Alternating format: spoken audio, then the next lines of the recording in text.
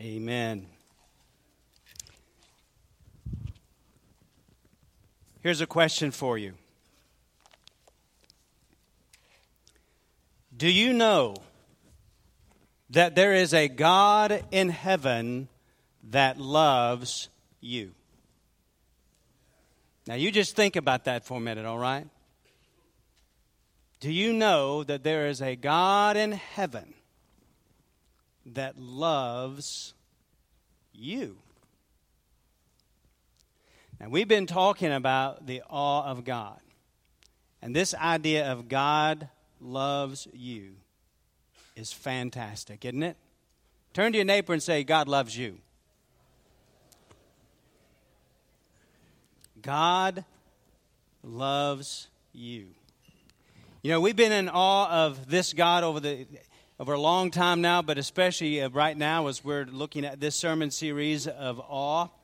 And we've talked already some about the awe of God as we talked about His creating in the beginning, how we talked about we're in awe of His existence, His excellence, and His immanence, that He's all-powerful. We talked about how He is the God who created all of humanity.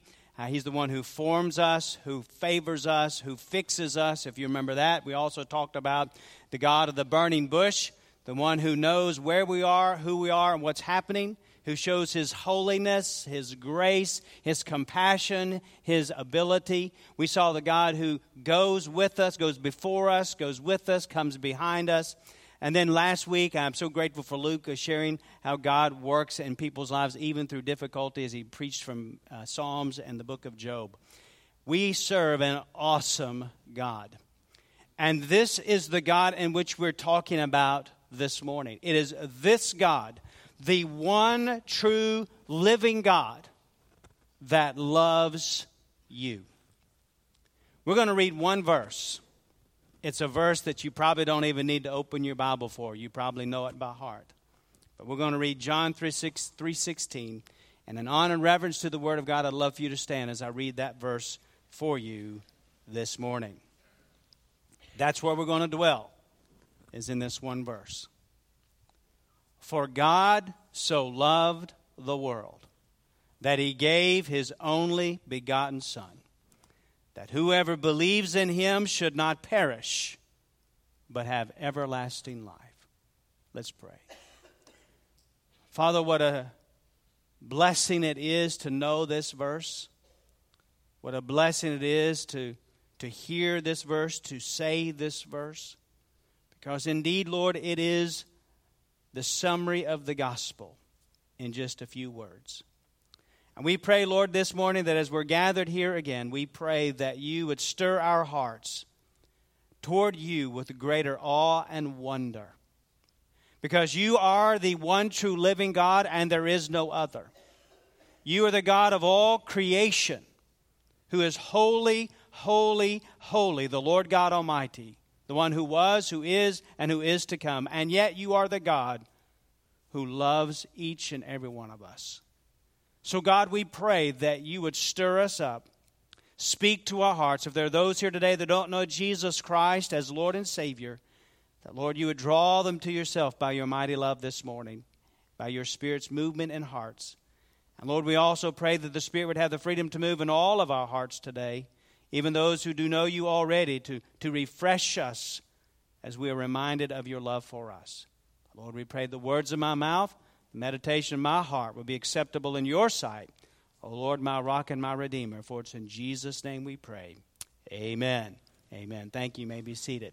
You see the outline for today's message in the bulletin this morning. We're going to go through and fill in some blanks. But the first thing that we want to see here is we think about, as we are in awe of this God, the one true living God, today we're looking at the love of God. We stand in awe at the love of God. We've talked about it already this morning. We have sung about it, and now we open the Word of God to it. And the first thing that we see here is that this love is love that is divine.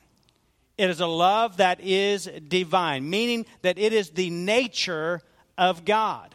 Love is the nature of God. The Bible tells us here, John 3:16, we're going to just stick with that verse and pick up a few other verses here and there.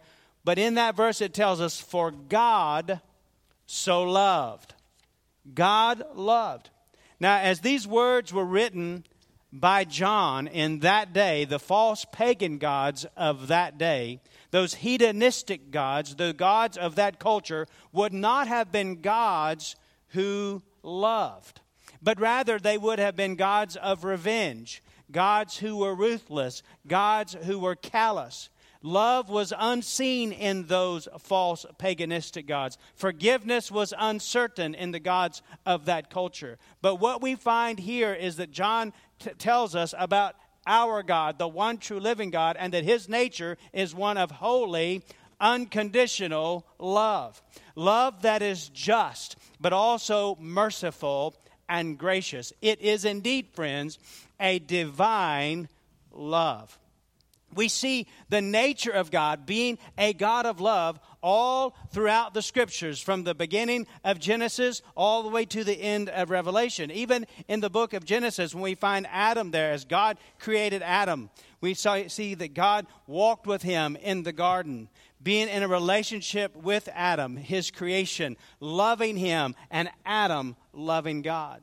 And then we see that first couple, as Adam and Eve, as they sinned in the garden, disobeying, rebelling against God's word. We see a God that disciplines them with consequences. Indeed, these are consequences that we still feel even today. But even as God doled out the consequences to that first couple, we also see something of the love of God, even as they sinned against him. You see, they had made fig leaves coverings to cover their nakedness, but God saw that that was inadequate, and the Bible tells us that he gave tunics of skin for their coverings. Friends, what that shows is that this is the very first blood sacrifice that was made for man's sin. And what God was doing is he was pointing to the ultimate sacrifice that would be given in his Son, Jesus, where their own coverings were inadequate, their own works were inadequate. God provided the way for them to be covered of their own nakedness. Friends, God has done that in us as well. We see the love of God as he pointed to the ultimate sacrifice that would be given in his Son, Jesus.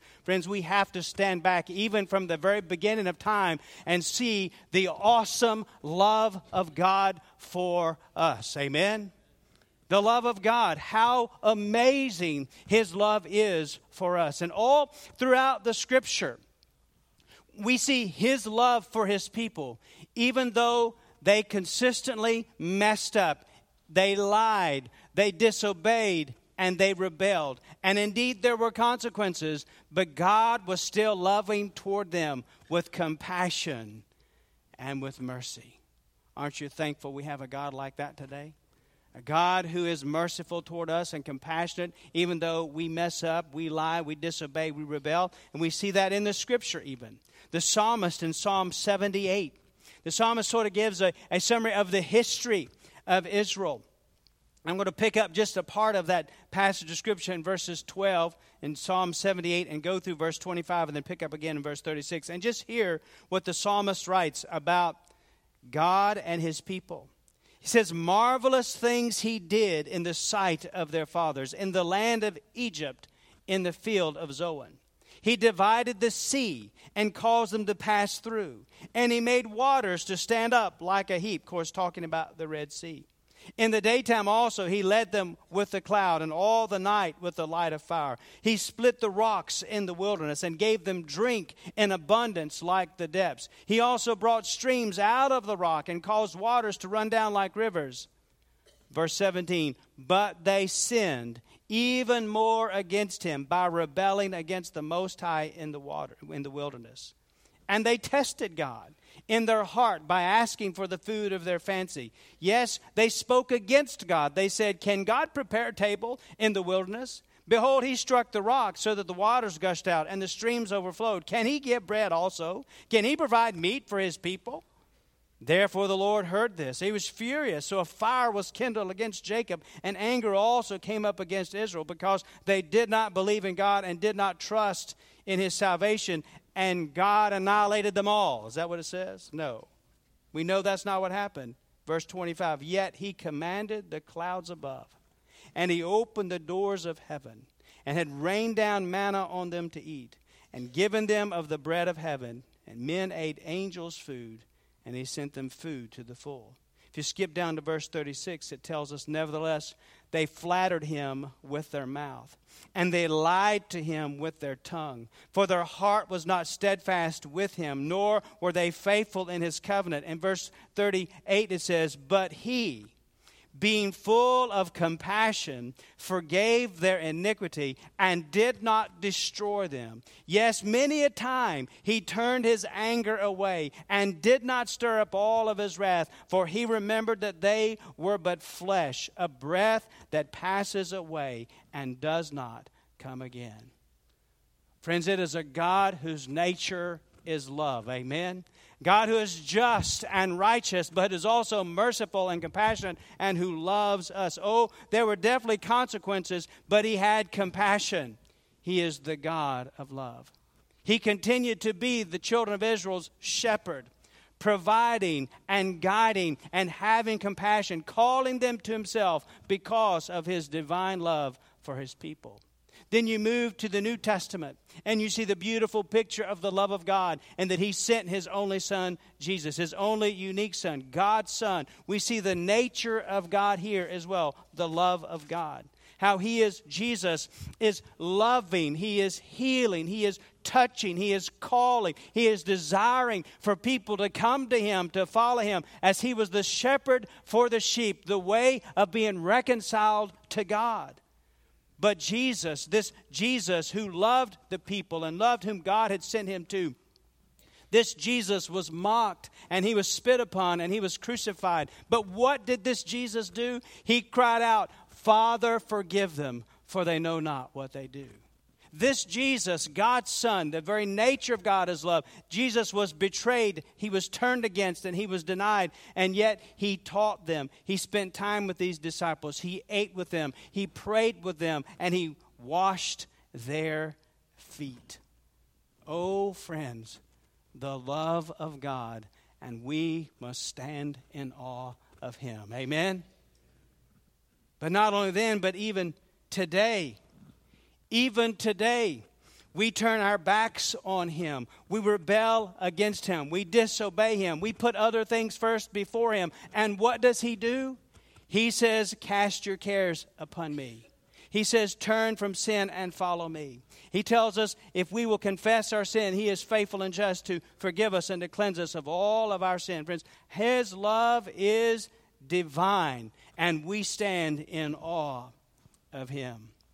An old commentary that I was reading this past week had these words about the eternal love of God. It says, God has not waited for us to love him. Before all time, before we were endowed with life, he thought of us and thought of doing us good. What he meditated in eternity, he has performed in time. His generous hand has bestowed every variety of blessings upon us. Neither our unfaithfulness nor ingratitude has dried up the fountain of his goodness to us or arrested the stream of his bounty. O you eternal love that has loved me when I could neither know nor acknowledge you, immeasurable love that has made me what I am, that has given me all I possess, and that has yet promised me infinitely more. O love without interruption, without change, that all the bitter waters of my iniquities could not extinguish. Have I any heart, O my God, if I am not penetrated with gratitude and a love for you? Oh, friends, we stand in awe of a love of God that is truly divine. It is his nature to be a God of love. Amen? God's love is a love that is divine. Secondly, it is a love that is defined. We see that in this chapter 3, verse 16 of John as well. For God so loved the world that he gave his only begotten Son. It says that God so loved the world. That means that God loved in such a manner as this, that he gave his only begotten Son, his only unique Son. That is, you see, friends, that is the definition of God's love for us. That is the demonstration of God's love for us, and that he sent his only unique begotten Son for us. You see, friends, listen, whenever I want to find a word, I always go to Webster's dictionary. Sometimes I'll Google it too, whichever is easiest at the time. But if God had his own dictionary, and if we could thumb through God's dictionary and look for the definition of love, I believe this is what we'd see. As we look at love in God's dictionary, it would be God sent Jesus for you. Jesus died for you. And there'd be a little graphic there, which would be the cross. Amen? That is the love of God defined. The love of God is a love that is defined as a sacrificial love, willing to sacrifice dearly for humankind. One commentator said that sacrificial love expresses itself without the assurance that the love will be returned in kind. It is a love that seeks to meet the needs of those who cannot meet their need themselves. That is a sacrificial love that God has for us. We've heard it said before that this sacrificial love looks like in that Jesus paid a debt that he did not owe because we owed a debt that we could not pay.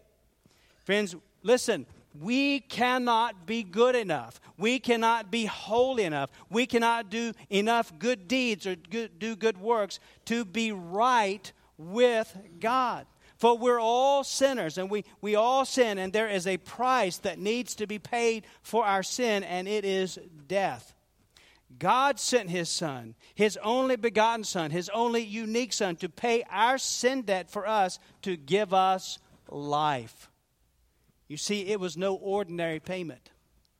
It was the highest price that he could pay. This salvation of ours was very costly to him, in that he sent his Son. What love?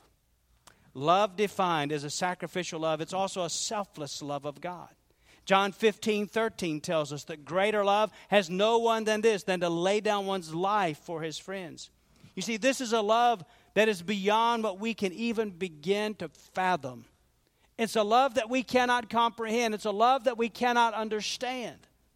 Someone said it this way, that he gave his only begotten Son. To give one son out of many would be a manifestation of great love, but he gave his only Son, his only unique Son, his equal, who was with him in essence and mind and heart, the Son of his love, who was ever with him and ever his delight. Such a gift he never gave before and can never give again. This gift is royal and matchless. This sacrifice is divine and it is unique, and it's an index of love that is too high and too broad and too deep and too divine for mere mortals to comprehend. Friends, that's this selfless, sacrificial love. In 1 John 4, verses 9 and 10, here is the summary of selfless, sacrificial love again. 1 John 4, 9 and 10, it says, "In this the love of God was manifested toward us, that God sent his only begotten Son into the world, that we might live through him.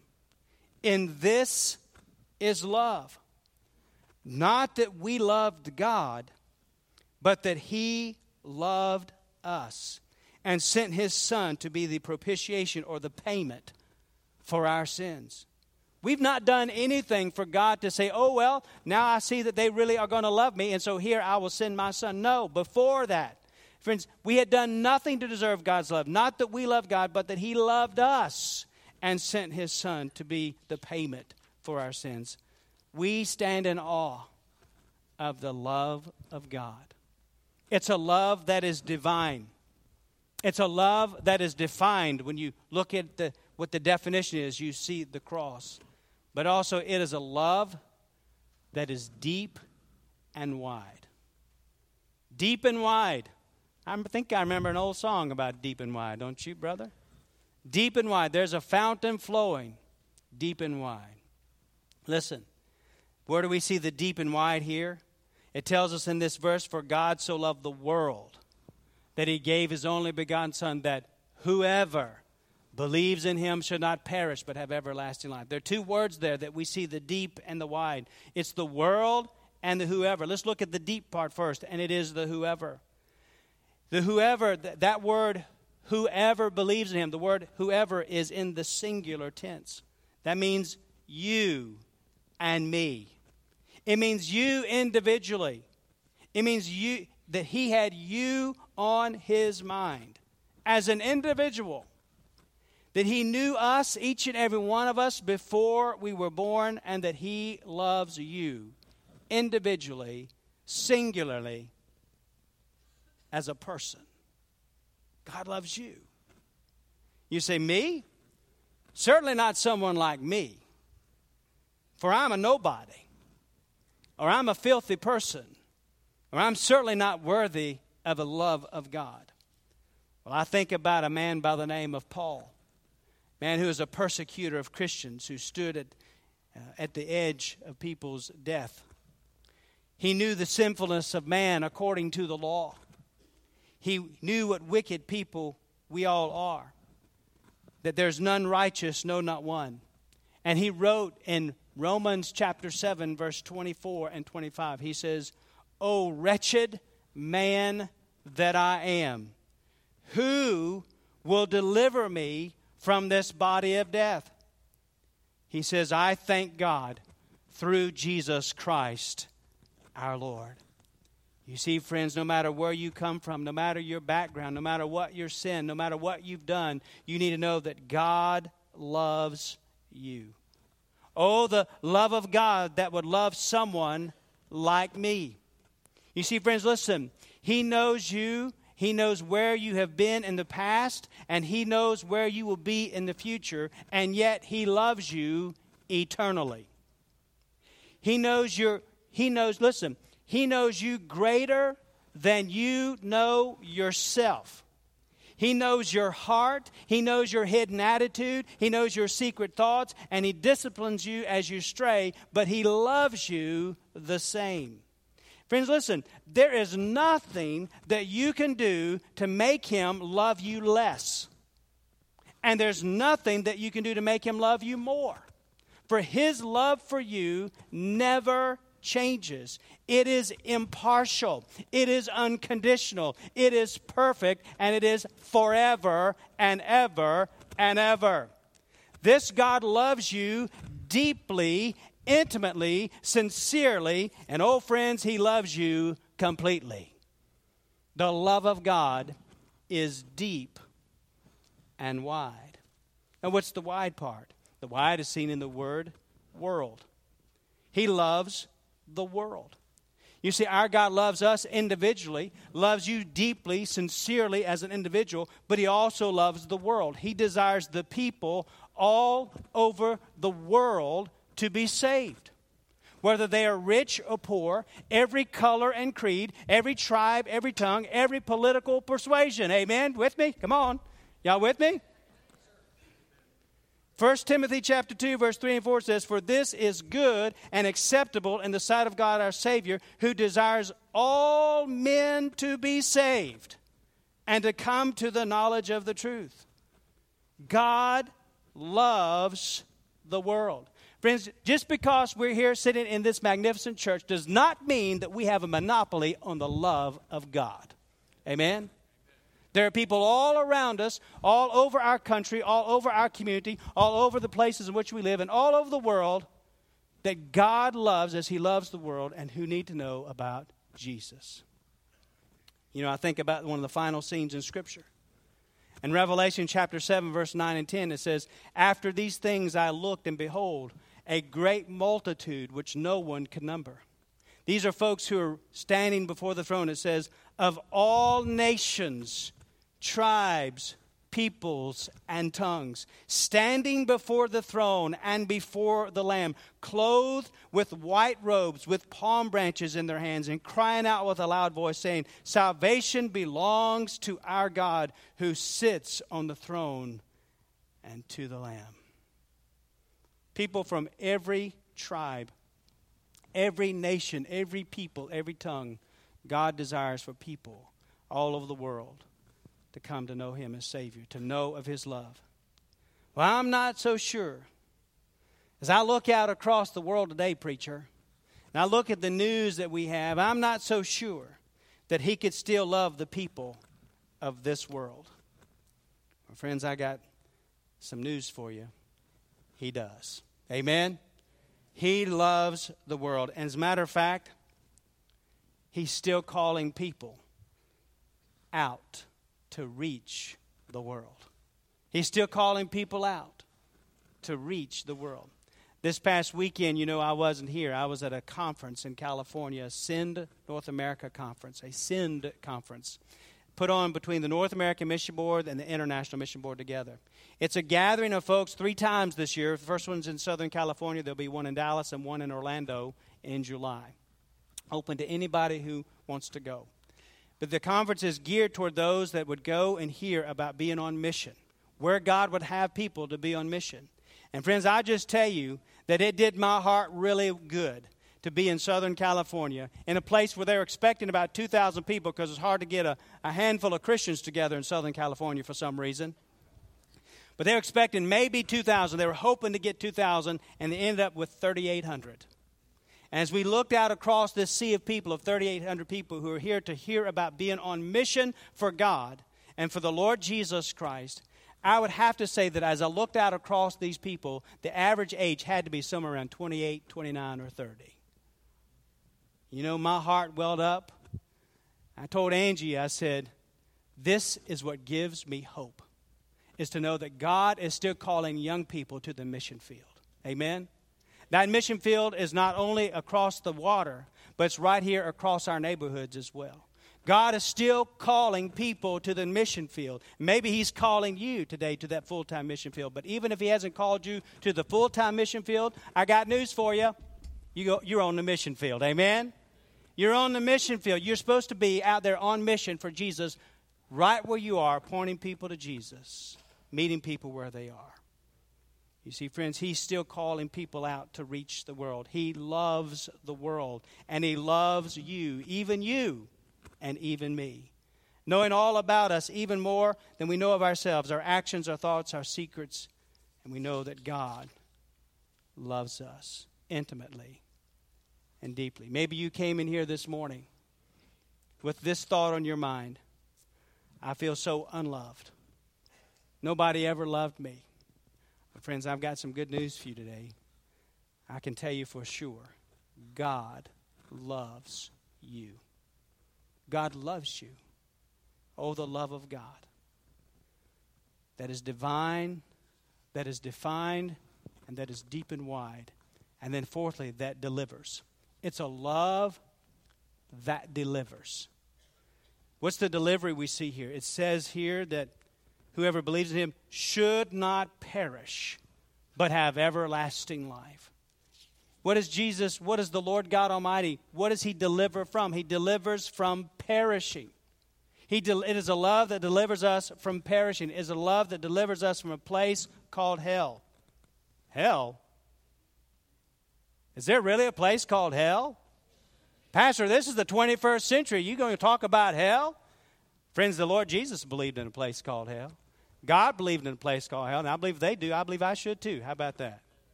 There is a real place called hell.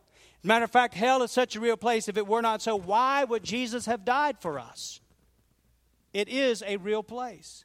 He died to deliver us from that place. Perishing, listen, tells us that we should not perish but have everlasting life. Perishing, understand, perishing is not annihilation. That if you don't know Jesus, when you die, you just disappear. No. Perishing is an eternal death. It's eternity in hell, a place of unquenchable fire, the Bible says, a place of thirst, a place of misery and pain, a place of frustration and anger, a place of separation and darkness, a place of the wrath of God. And friends, you need to understand something this morning, that without Jesus Christ, that is where you abide now, under the wrath of God. But understand this, that God's love is a love that delivers you from perishing. He delivers you, He delivers me, He delivers us, and desires for us to be delivered and saved from His wrath, from destruction, from eternal hell, from perishing, and He delivers us from that, but to eternal life now and forever. You see, friends, this love is more than fire insurance. Amen? It's more than fire insurance, but rather God sent His Son to deliver us from perishing and to everlasting or eternal life. And when you come to know Jesus Christ as Lord and Savior, when you say yes to Him as the Lord of your life, friends, understand this, that you are immediately saved from that perishing. Hell is no longer your home, now heaven is. That is definitely where we'll spend eternity when we know Jesus Christ as Lord and Savior. But you need to understand that eternal life does not begin at the moment when you close your eyes in death. Eternal life begins the moment you say yes to Jesus. That's when eternal life begins. It is real life. It is being reconciled to God. Life as God intended in the garden with Adam and Eve. It's enjoying fellowship with our Creator. It's being right with holy God. And it is walking with our God and spending time with Him. That is eternal life that lasts now when we receive Christ as Lord and Savior and goes with us throughout all of eternity. That when we do close our eyes to death, there's nothing that changes except now we see Him face to face in all of His glory. Oh, the love of God that has made us the way for us to be right with God. John 3, again, verse 16, but then the 2 verses below that says, "For God did not send His Son into the world to condemn the world, but the world through Him might be saved. That he who believes in Him, Jesus, is not condemned, but he who believes not believe, he who did not believe is condemned already, because he has not believed in the name of the only begotten Son of God." You see, friends, it is the love of God that delivers. It's a love of God that is divine, love that's defined, a love that's deep and wide, a love that delivers, and then fifthly, is a love that demands. What are you talking about, Pastor? A love that demands? Love doesn't demand anything. Well, that depends on what you're talking about. And what I'm talking about, it does demand something. Because you see, love demands a response. Love demands a response. Well, what are you talking about, Pastor? All right, well, let me help you with this. If someone comes up to you, and this person you know, and they come to you and they say, "I love you. I love you, and I want to be with you, and I want you to be with me. I love you, and I have paid a great price for you." If it's a man, maybe you've bought a great big old diamond for your beloved. Or if it's a woman, maybe you bought a great big old truck for your beloved, whatever. But you paid a great price. And they say, "I've paid a great price for you. As a matter of fact, I have sacrificed for you. I have emptied my account. I have left my home for you." Now, if somebody says that to you, friends, it demands a response. Now, you're going to do one of a couple of things. You're going to look at that person and say, "Well, thank you, but I just don't love you that way." That would be a rejection of that person's love. The other thing that you would do is you would say, "I know that you love me. I know that you've done all this for me. I know you've sacrificed for me, and I love you too." And you respond in love back. Then there is another third response that some people think is okay to give as well. Some people would say, "Well, if somebody says that to me, what if I just don't respond? What if I just don't respond? Just maybe it'll go away."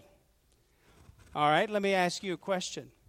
If this person comes up to you and says, "I love you, I want to be with you and you with me," and that person says, "I paid a great price for you, I've sacrificed greatly for you, I've emptied my account, I've left my home, all for you," and then you say, "Okay," you're not going to respond, then what you're saying is, whatever. That's a response, isn't it? It's a response of rejection. Isn't it? It's a response of rejection. You see, friends, listen. This is exactly what God has done for us through Jesus. He has said, "I love you. I want to be with you and you with me. I've paid a great price for you, the blood of my Son, sacrifice of my Son Jesus. And I've sacrificed for you. I've left my home. I've emptied myself to be your Savior because I love you." Friends, we can respond in one of two ways. Either we will reject Him and say no, or we will say, "Yes, Lord, I love you as well." Because you cannot say, whatever. Because that too is a rejection. Amen? It's a rejection.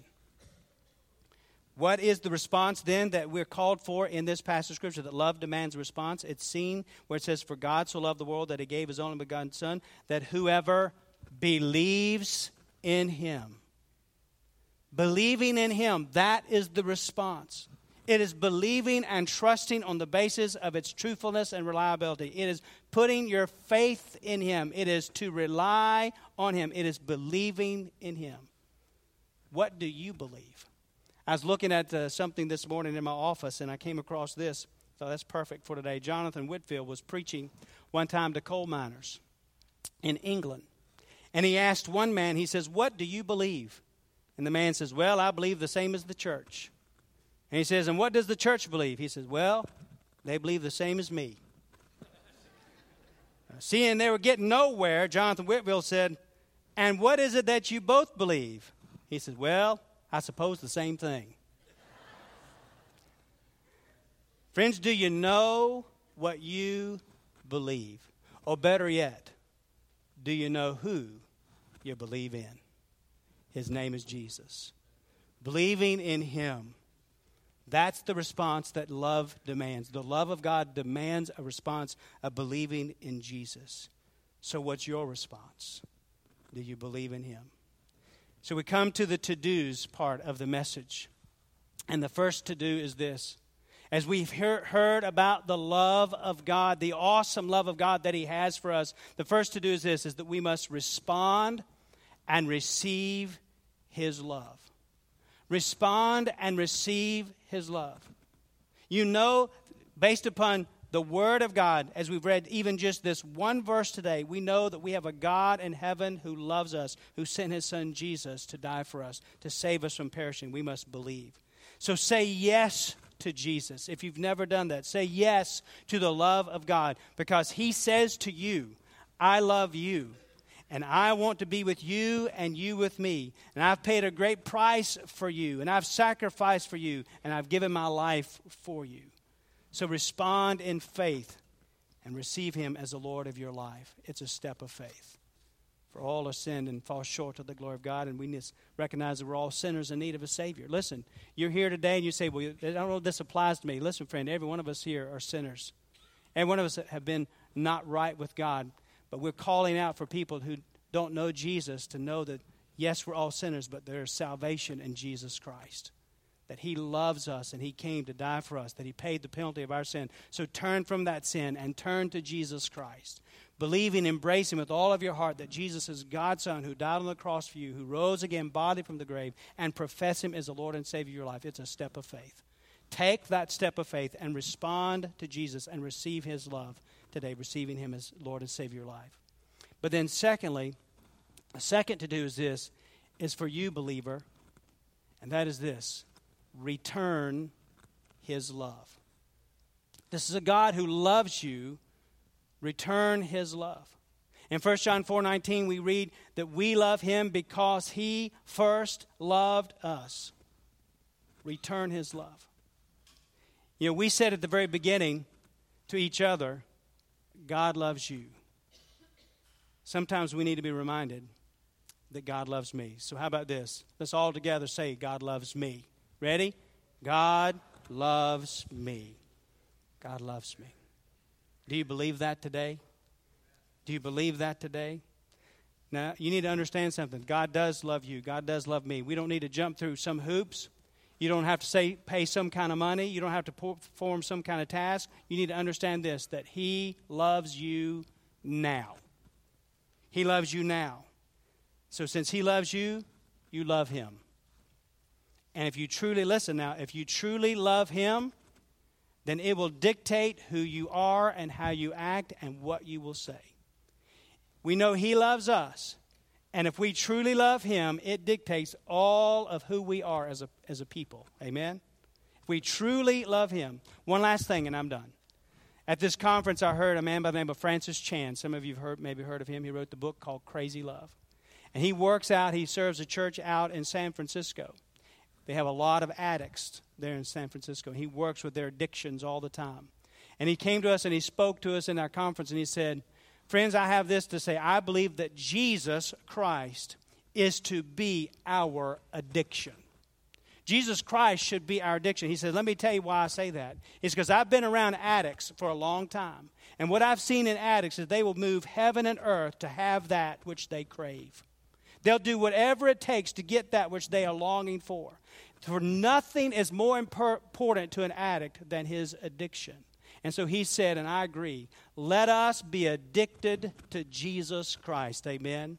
Let's be addicted to his presence. Let us desire to be with him and be around him and be and honor him and to love him, spend time with him in his word, to be with him in his prayer, and to share him to the people around us. Let Jesus be your addiction because he loves you. Return his love back to him. Let's pray. Father, we pray that you would have your way in our hearts and lives.